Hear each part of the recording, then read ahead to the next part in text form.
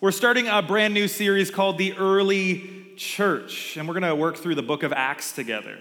We're going to take it bit by bit and journey through the book of Acts. And here's why. Because anytime we start a new series, you might be wondering, well, why are we doing this? Here's why we're doing it. Because we look at the early church and we see such beauty and impact. The early church, the church that Jesus came to start, it moved from being this ragtag group of messy and definitely in process Christians to instead then moving into this place where it initiated a movement that changed the world. And I want us to rediscover the kind of church that Jesus initiated and left. It's interesting that early Christians weren't even called Christians. That's language that we picked up later. They were called followers of the way. And if you've been around us for any length of time, you'd hear that language, followers of the way of Jesus, and it's beautiful to me. And I think especially in a culture that has all sorts of cultural baggage to Christian, followers of the way has some beauty to it. Because we don't just follow something, we follow a way of life. And this early church changed the world. We're here in Canada 2,000 years later because of it. Tim Keller, when he's talking about the early church, he shares that the early church was seen as too exclusive, too narrow, and a threat to the social order of the time. And yet, this church that was reviled by some and seen as offensive by others was also attractive to many, because they represented a counter culture, an alternative community to what they saw around them. And we can be the same. This is the invitation for us, certainly as Collective Church, but as the church in Canada as a whole. And it's part of my prayer for us as we go through this series that maybe, just maybe, we catch a glimpse of what this could be, of what Jesus died for, of the kind of church that he initiated and started and left, that we might catch a glimpse and think this is for us today, and maybe, just maybe, we can live differently. It's my hope that as we discover the beauty of the early church, that it ignites our imagination and mind for a vision of what God might want to do. So, let's begin. Turn in your Bibles to Acts 1. If you have the app on your phone, do not feel any shame. You can open it up if you want to track along. And if you're not sure, if you have a physical Bible and you're going, where do I start? It's in the New Testament. You have Matthew, Mark, Luke, and John, and then the book of Acts. Start in Acts 1. And before we dig in, let's pray. God, I pray that in these moments that you would be the one that speaks to us, that it wouldn't just be about my ideas and my words, but instead, Holy Spirit, come. God, we need you. I need you. And I think about the beauty of your early church, and I want to rediscover all that you have for us. God, help us to become laser focused in doing what you ask us to do. And for all the noise that we have, all the things that are trying to get our attention, even right now, even if we got our phones and we started getting notifications, or we just read an email that distracted us, or a text that discouraged us, God, in the midst of all that, we bring it to you. And we lean in close to hear your whisper. God, would you speak to us? We love you. We need you. We trust you. God, have your way. In Jesus' name, amen. Starting in Acts 1, I'll read 1 to 5, and then we'll work through a chunk of it. Acts 1. In my first book, I told you, Theophilus, about everything Jesus began to do and teach, until the day he was taken up to heaven, after giving his chosen apostles further instructions through the Holy Spirit. During the 40 days after he suffered and died, he appeared to the apostles from time to time. And he proved to them in many ways that he was actually alive. And he talked to them about the kingdom of God. Once when he was eating with them, he commanded them, do not leave Jerusalem until the Father sends you the gift he promised. As I told you before, John baptized with water, but in just a few days you will be baptized with the Holy Spirit.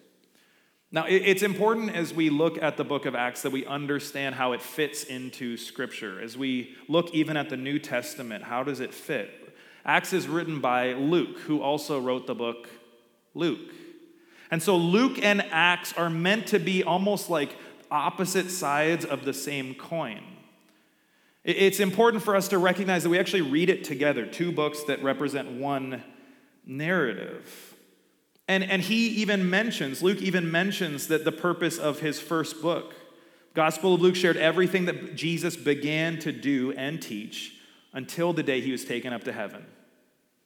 But all of this was after what we find is that he was giving his chosen apostles further instructions through the Holy Spirit.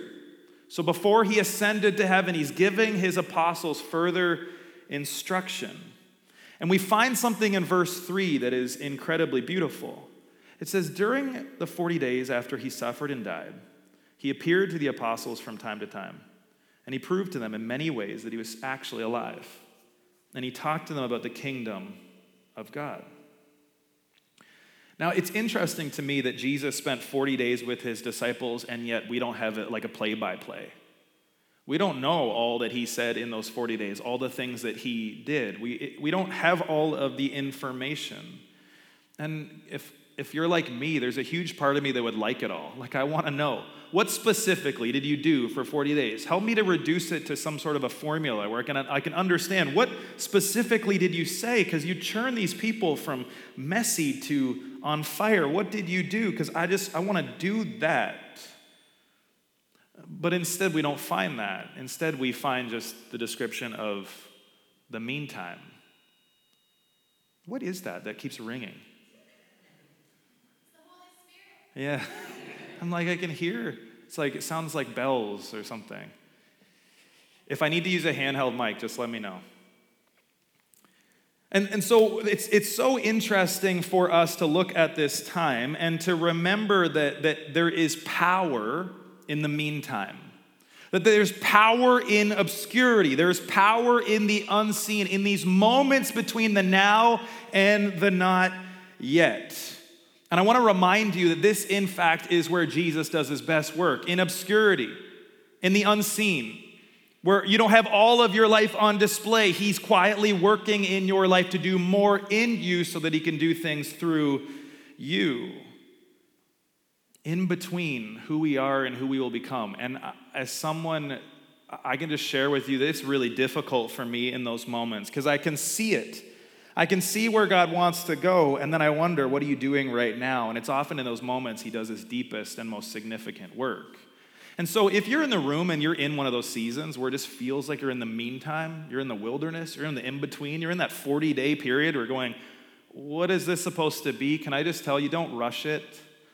Don't avoid it. Don't try to get out of it. Instead, let Jesus do his work through you. Jesus had raised from the dead, but before he left, he had work to do in his people, in his followers. And in verse 3, he proved to them in many ways that he was actually alive.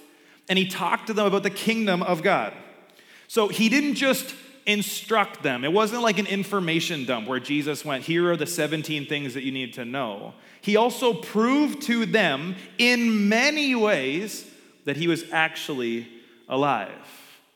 This group of people who had become catalysts of a movement that would echo through time, they had to be sure of Jesus' resurrection. They had to know that he, in fact, rose from the dead. And he proved it to them. He proved to them in many ways that he was actually alive. And then he did something that we find him doing often through the Gospels, Matthew, Mark, Luke, and John. He talked about the kingdom of God.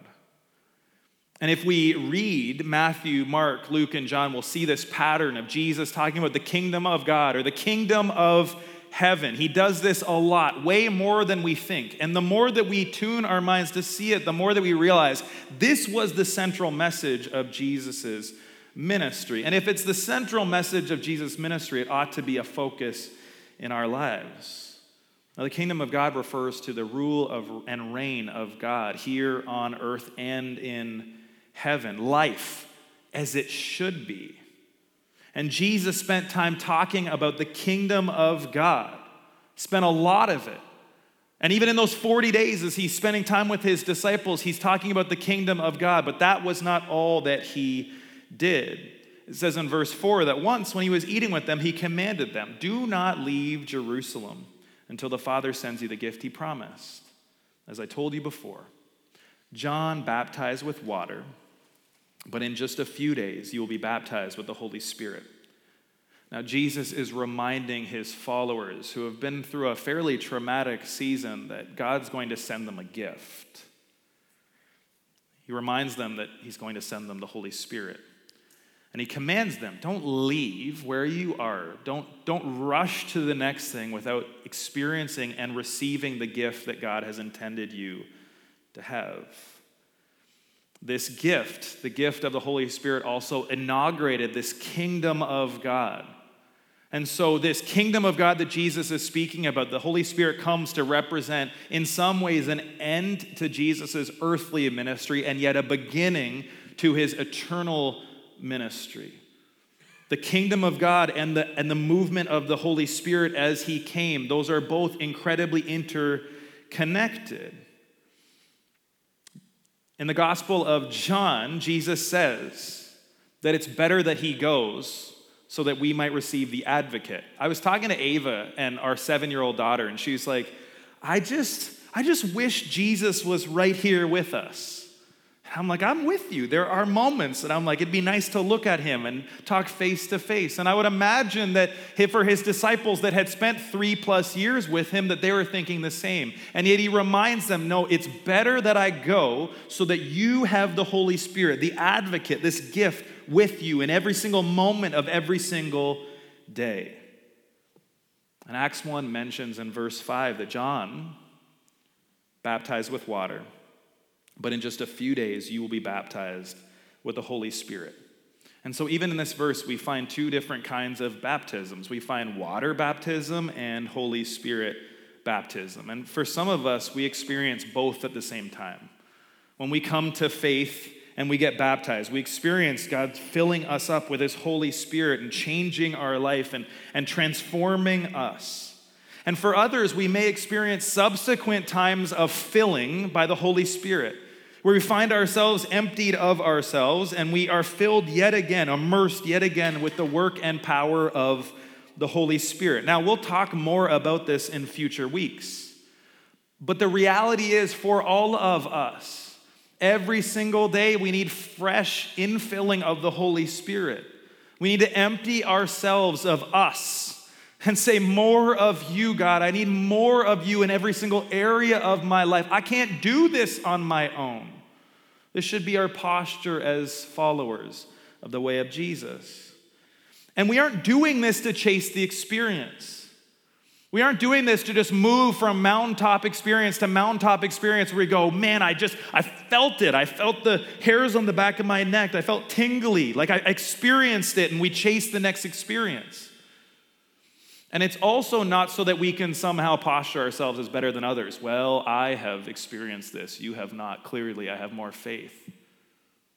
It's also not so that we can feel like we're good enough. Like, God, if you did this in me, clearly you love me and I feel unworthy. It's not to give us an identity. Instead, Jesus comes and the Holy Spirit moves in our life to offer us power and to fill our lives and to empower us to do what we can't do by ourselves.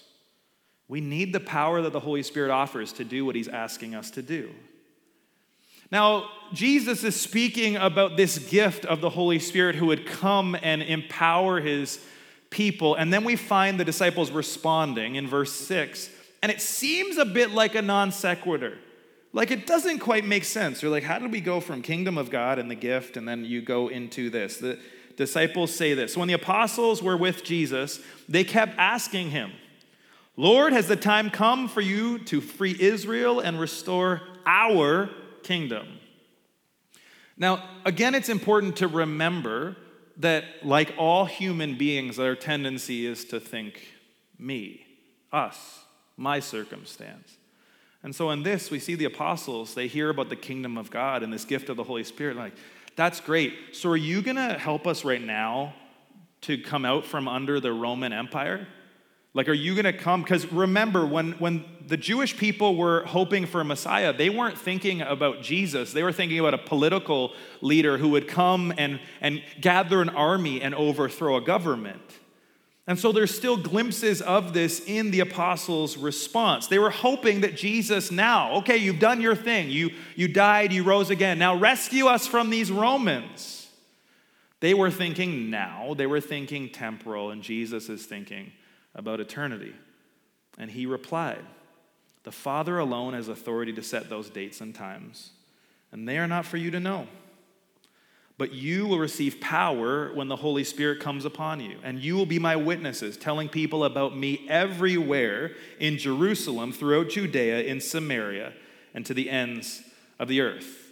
Now, if we read Jesus through the Gospels, we'll find him doing this frequently. Someone asks him something, and he just diverts it.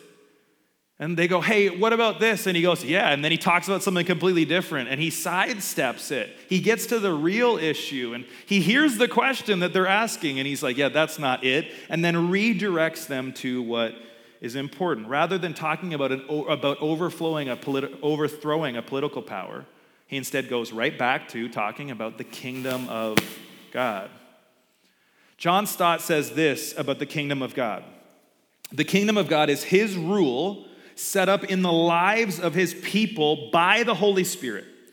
It is spread by witness, not by soldiers, through a gospel of peace, not a declaration of war, and by the work of the Spirit, not by force of arms, political intrigue, or revolutionary violence. The kingdom of God is something different. It is a counterculture to the world around us. And though we understand that the kingdom of God doesn't use political power or military power like we think, the kingdom of God still has radical implications, radical social and political implications for us. Because the reality of the kingdom is that there are kingdom priorities, kingdom values, the way that we live inside of the kingdom of God. And those values and priorities stand in direct contrast to the world that we see around us. And for those of us that would say, "I have followed the way of Jesus, I've given my life, surrendered my life to Jesus," we become citizens of this kingdom.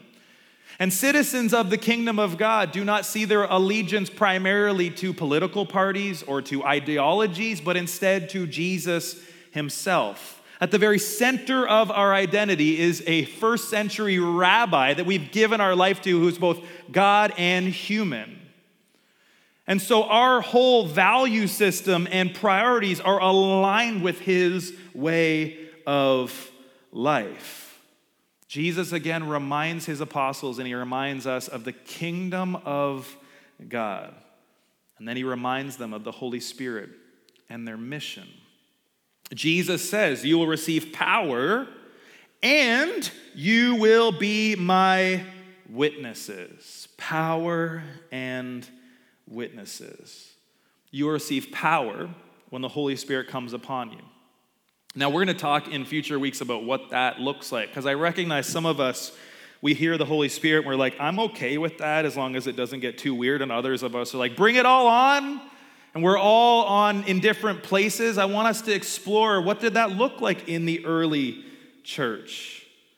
But it is important that you know that the Holy Spirit empowers us. He allows us to do things that we can't do on our own.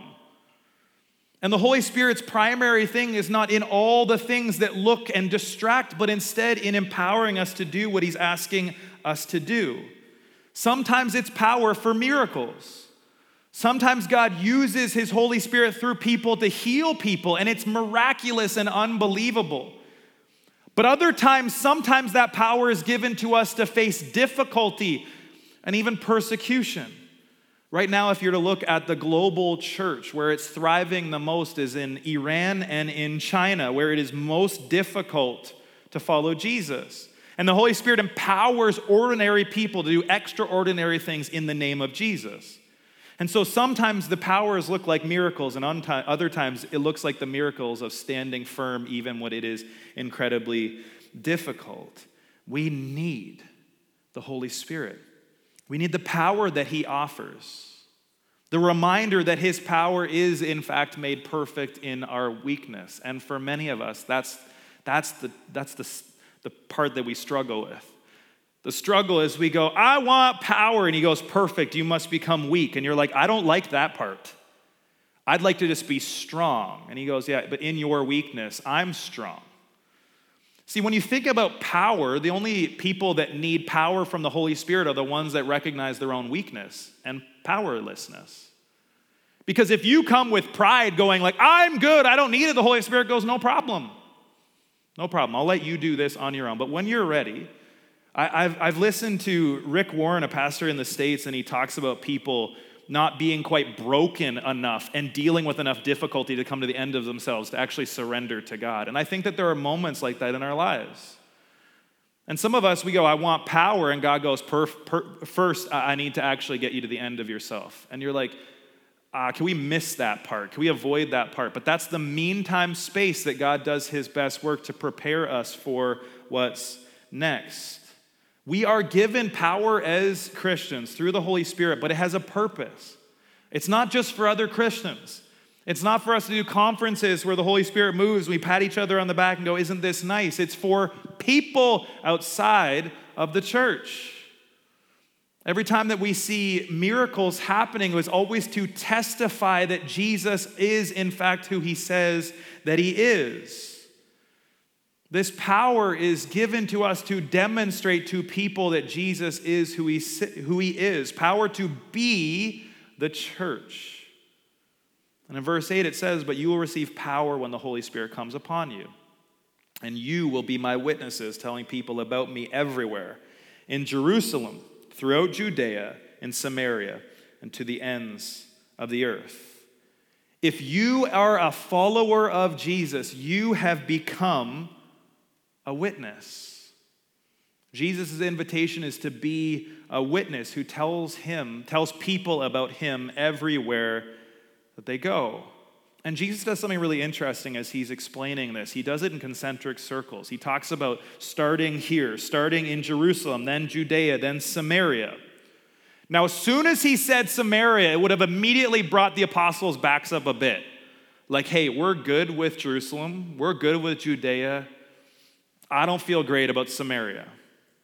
And if you're familiar with the Bible, you know of some of the stories that reference some of that. The reality is that the dynamic between Jewish people and Samaritans was not good. In fact, it was fair to say they hated each other.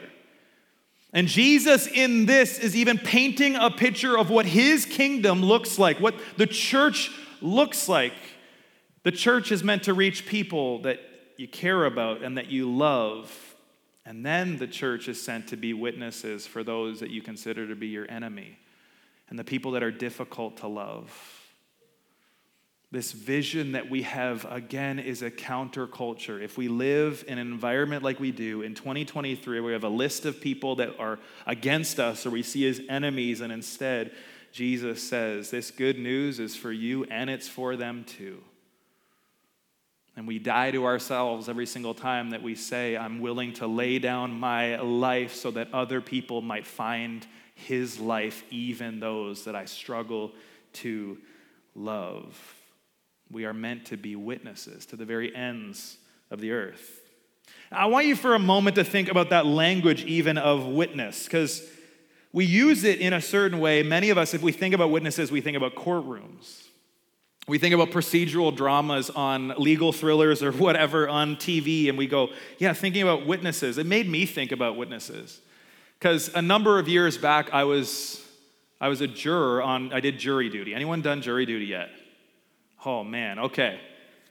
I would say it was a wild experience that I would prefer not to repeat. Because I was a juror for a stabbing in London. Got pretty intense. At one point, the guy that got stabbed, he survived, and he was describing being stabbed. There was a picture of the stab wound, and they were passing along a knife. And I don't get like queasy, and I was like, I don't feel good. I was like, this guy actually got stabbed. It was an intense week, a week-long session. And you know intrinsically, though we may not know a ton about law, that in the courtroom, having a reliable witness is essential, right? You want to have someone that you can rely on. So when the defense called up this one witness, their first witness, I was really curious. Okay, first witness. So I'm making some assumptions in my head. This person must be incredibly reliable. They must be a really great witness. And then the testimony began. So this stabbing happened in an environment, and the witness is sharing that the witness was both wearing noise-canceling headphones and was, I think if I remember it correctly, hearing impaired, and also legally blind. And I'm not even making it up. I was sitting there. You know when you're in a moment that's supposed to be really tense and you're like, is this? Like there's a show called Jury Duty where it's all a joke, and I was like, is this a hidden camera thing? Like this witness, legally blind and couldn't hear anything, and then started to talk. I was in this place, I saw this individual who talked to this other individual, who talked to this other individual, and it went on like that, and the judge finally was like, sir, what individual are we talking about? Because I can't track any of what you're saying. And you better believe that witness was a pretty quick experience. That witness was up and they said, thank you so much for your time. Have a great day. Why? Because that witness wasn't reliable. And if it comes to something that is significant, we want the witnesses to be reliable. Now think about in the context of the early church and of Jesus. The witnesses that Jesus is sending must be reliable. They must know without a shadow of a doubt that Jesus, in fact, did rise from the dead. He is who he says that he was. Now, this adds color to why Jesus spent the 40 days with his apostles, showing them in many ways that he was truly alive. Because Jesus understood there can be no question mark. There's no sense of concocting some sort of story. In fact, Jesus is alive. Now, it starts to help us to understand why the early church went from being, if we read certain parts of the end of Luke, we're like, man, these people are messed up. And then we find what they do in Acts, and we're like, they don't even seem like the same people. And that is because they were completely convinced and transformed by the very resurrection of Jesus, the thing that they had seen, thinking this was the end, and realized this was only the beginning. It's the reminder for them and for us that the resurrection of Jesus is true and real. And it is the center of our faith. It's not some sort of hopeful thing or a dream that was kept alive by the apostles or something that they concocted in a group. This actually happened, and there were many people that witnessed it. Jesus actually conquered death. Jesus of Nazareth is truly the Son of God. And in that, we find this church that becomes reliable witnesses who witness to others, who witness to others, who witness to others. And here we are today, where there are many faiths that have come and gone, and yet Jesus and the way of Jesus had stood the test of time because his witnesses went and they shared with Jerusalem and Judea and Samaria and the ends of the earth. Jesus is commissioning them to tell them about Jesus everywhere. He's saying, go and do this. Tell everyone, be my witness. This is their call, and this is still our call today. To be witnesses to people wherever we are of who Jesus actually is and the impact that he has had on our life. The reminder that salvation that we experience is given to be shared with the world. Now, for those of us that have followed the way of Jesus and experienced transformation, we experience new life in Jesus. And when we experience new life in Jesus, move from death to life, transformed, we want to share that with everyone. We're not content to just go, this is just for me and I'll just keep it to myself. Instead, we're thinking, who can I tell about this? When we have good news, when we have something that has transformed us, we can be giant evangelists when we get a new app on our phone. They're like, you got to try this. How much more for the Savior of the universe? That we should live like this matters in our life. And we should have this view of other people at the forefront. Leslie Newbigin says it like this: the church is the pilgrim people of God. It's on the move, hastening to the ends of the earth to beseech all people to be reconciled to God, and hastening to the end of time to meet its Lord, who will gather all into one. We are not just a church that is planted, but we are a church that continues to plant. We are a church on the move. And that's not just for collective church. That is the church. That is our history as the church, continuing to move into places where it is difficult to be the church and representing a counter-cultural narrative. We are pilgrim people. We must become witnesses that carry this message of Jesus to the ends of the earth. We must be willing to do what we can to make the name of Jesus famous. Now, I want to just remind you, even for us as a church, that a collective is a group of individuals united around a common purpose. That's why we picked the name Collective Church. A group of individuals united around a common purpose. And for us, we exist to make it all about people seeing Jesus. And that's not accidental. We find that in the church. This was the mandate, the call given to the early church and given to us today.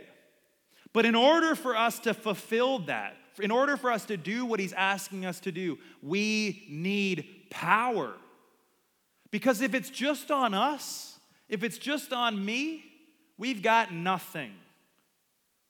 If it's what we can bring to the table, we bring our loaves and fishes and go, I don't know, I've got 5, I've got 2, okay. But Jesus takes that and he multiplies it and feeds thousands and thousands of people. This is kingdom of God math.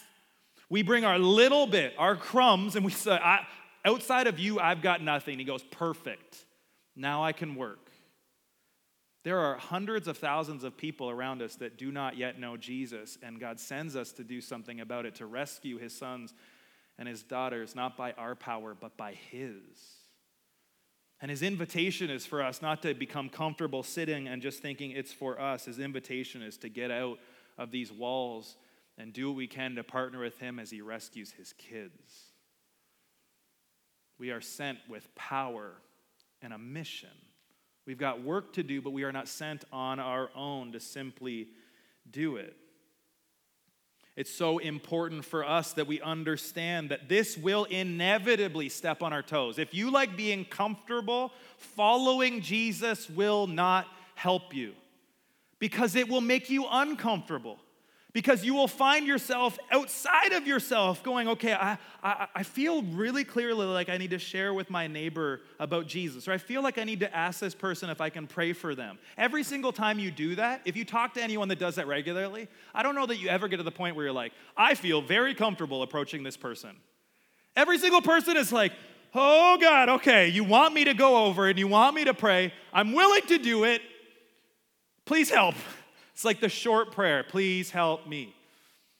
And yet you step out and you risk something and you have it. We had times where we prayed as we walked around the community giving invites and divine interruptions and divine appointments for people on the team, praying for people that desperately needed it. That's the stuff. But in order to live like that, it means we have to live a life that is uncomfortable. It means that we actually have to come to the place where we're willing to risk something. Why? For the sake of others. Because if we just make it about us and we're like, you know what? I want this, I like this, my preference is this. Very quickly, we just kind of sit back. When we live our lives and go, God, help me to see people like you do. Help me to reach people that you want to reach. Help me to just be part. I don't need to get all the fame or the glory. Just help me to be part of what you are doing.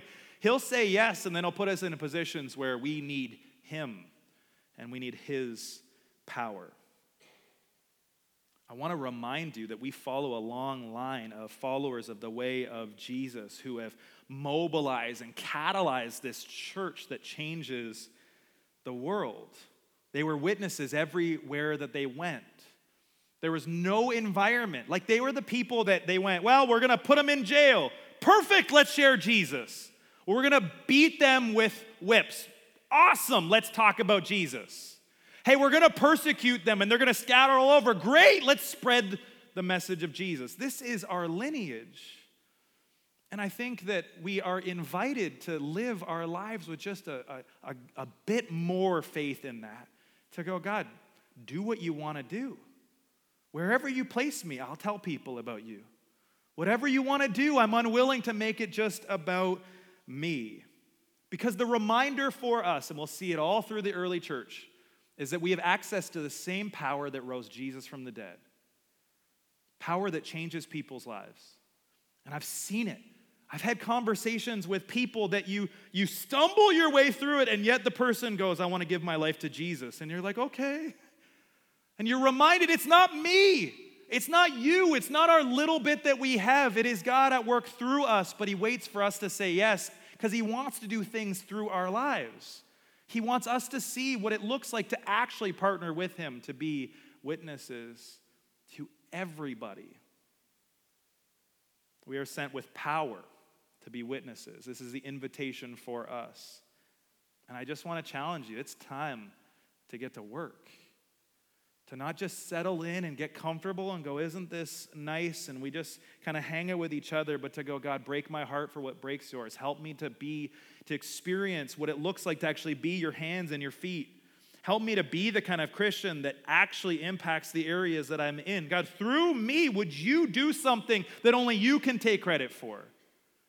We look at the early church and we say, God, do it again. Continue to reach people through your power as we surrender to be your witnesses. Now, I know some of you might be listening to that, and you might be wondering, what does that even mean? What does it mean to be witnesses? What does it mean to do this? What are some handles? And I want to give you some specific ones. First, I want to invite you to pray. I want to invite you to pray and ask God for power. Because if we need power, we need to go to the one that offers that power. We need to say, God, I need you.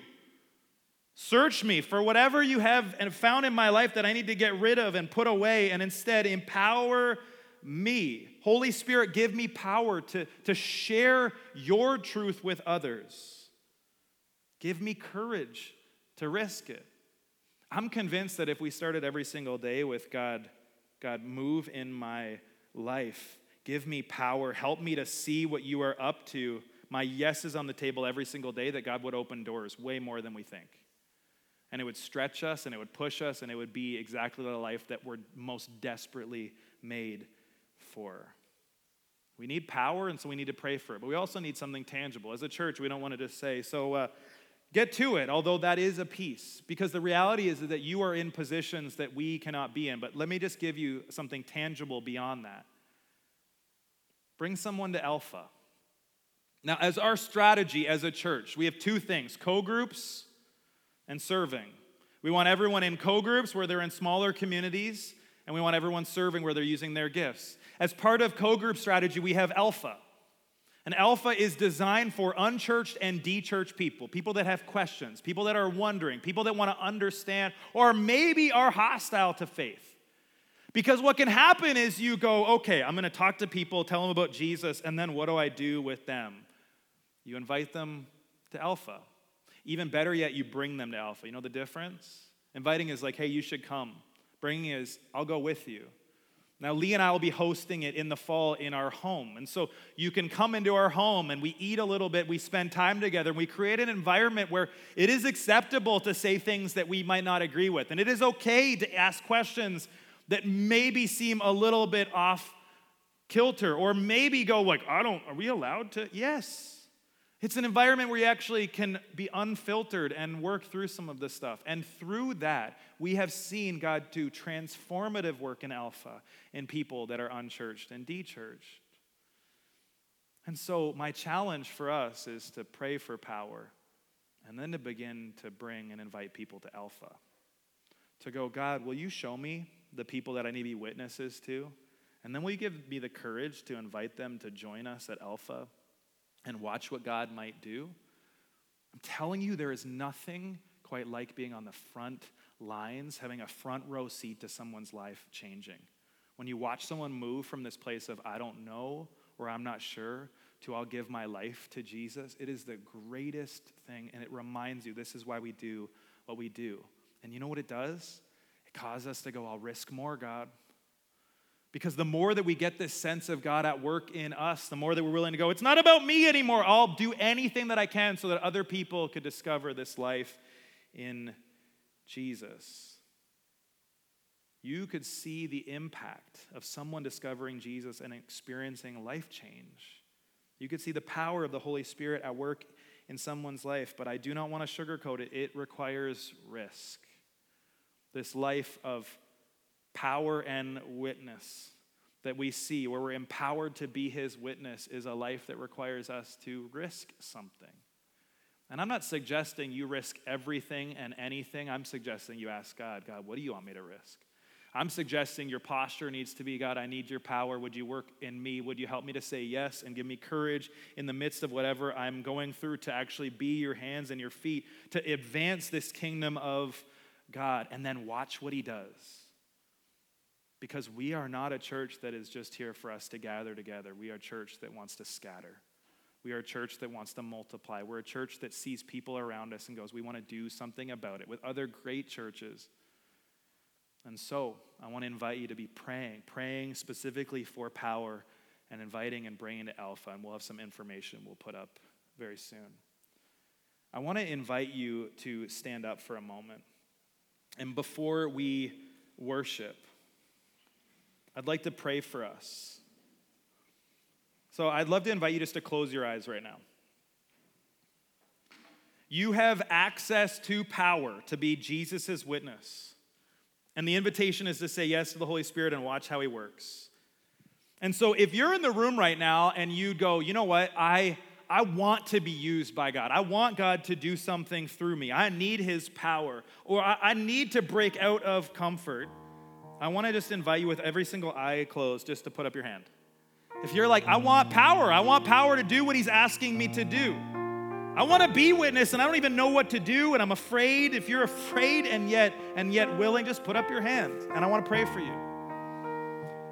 God, you see each of us. You see our heart postures. You see those in the room that are saying they want to do what you're asking them to do, but they need your Holy Spirit's power. God, I pray that you would fill them up, that you would fill them to overflowing, that others around them might experience Jesus through them. Holy Spirit, come. Move in power in our lives so that you can take credit for all of it.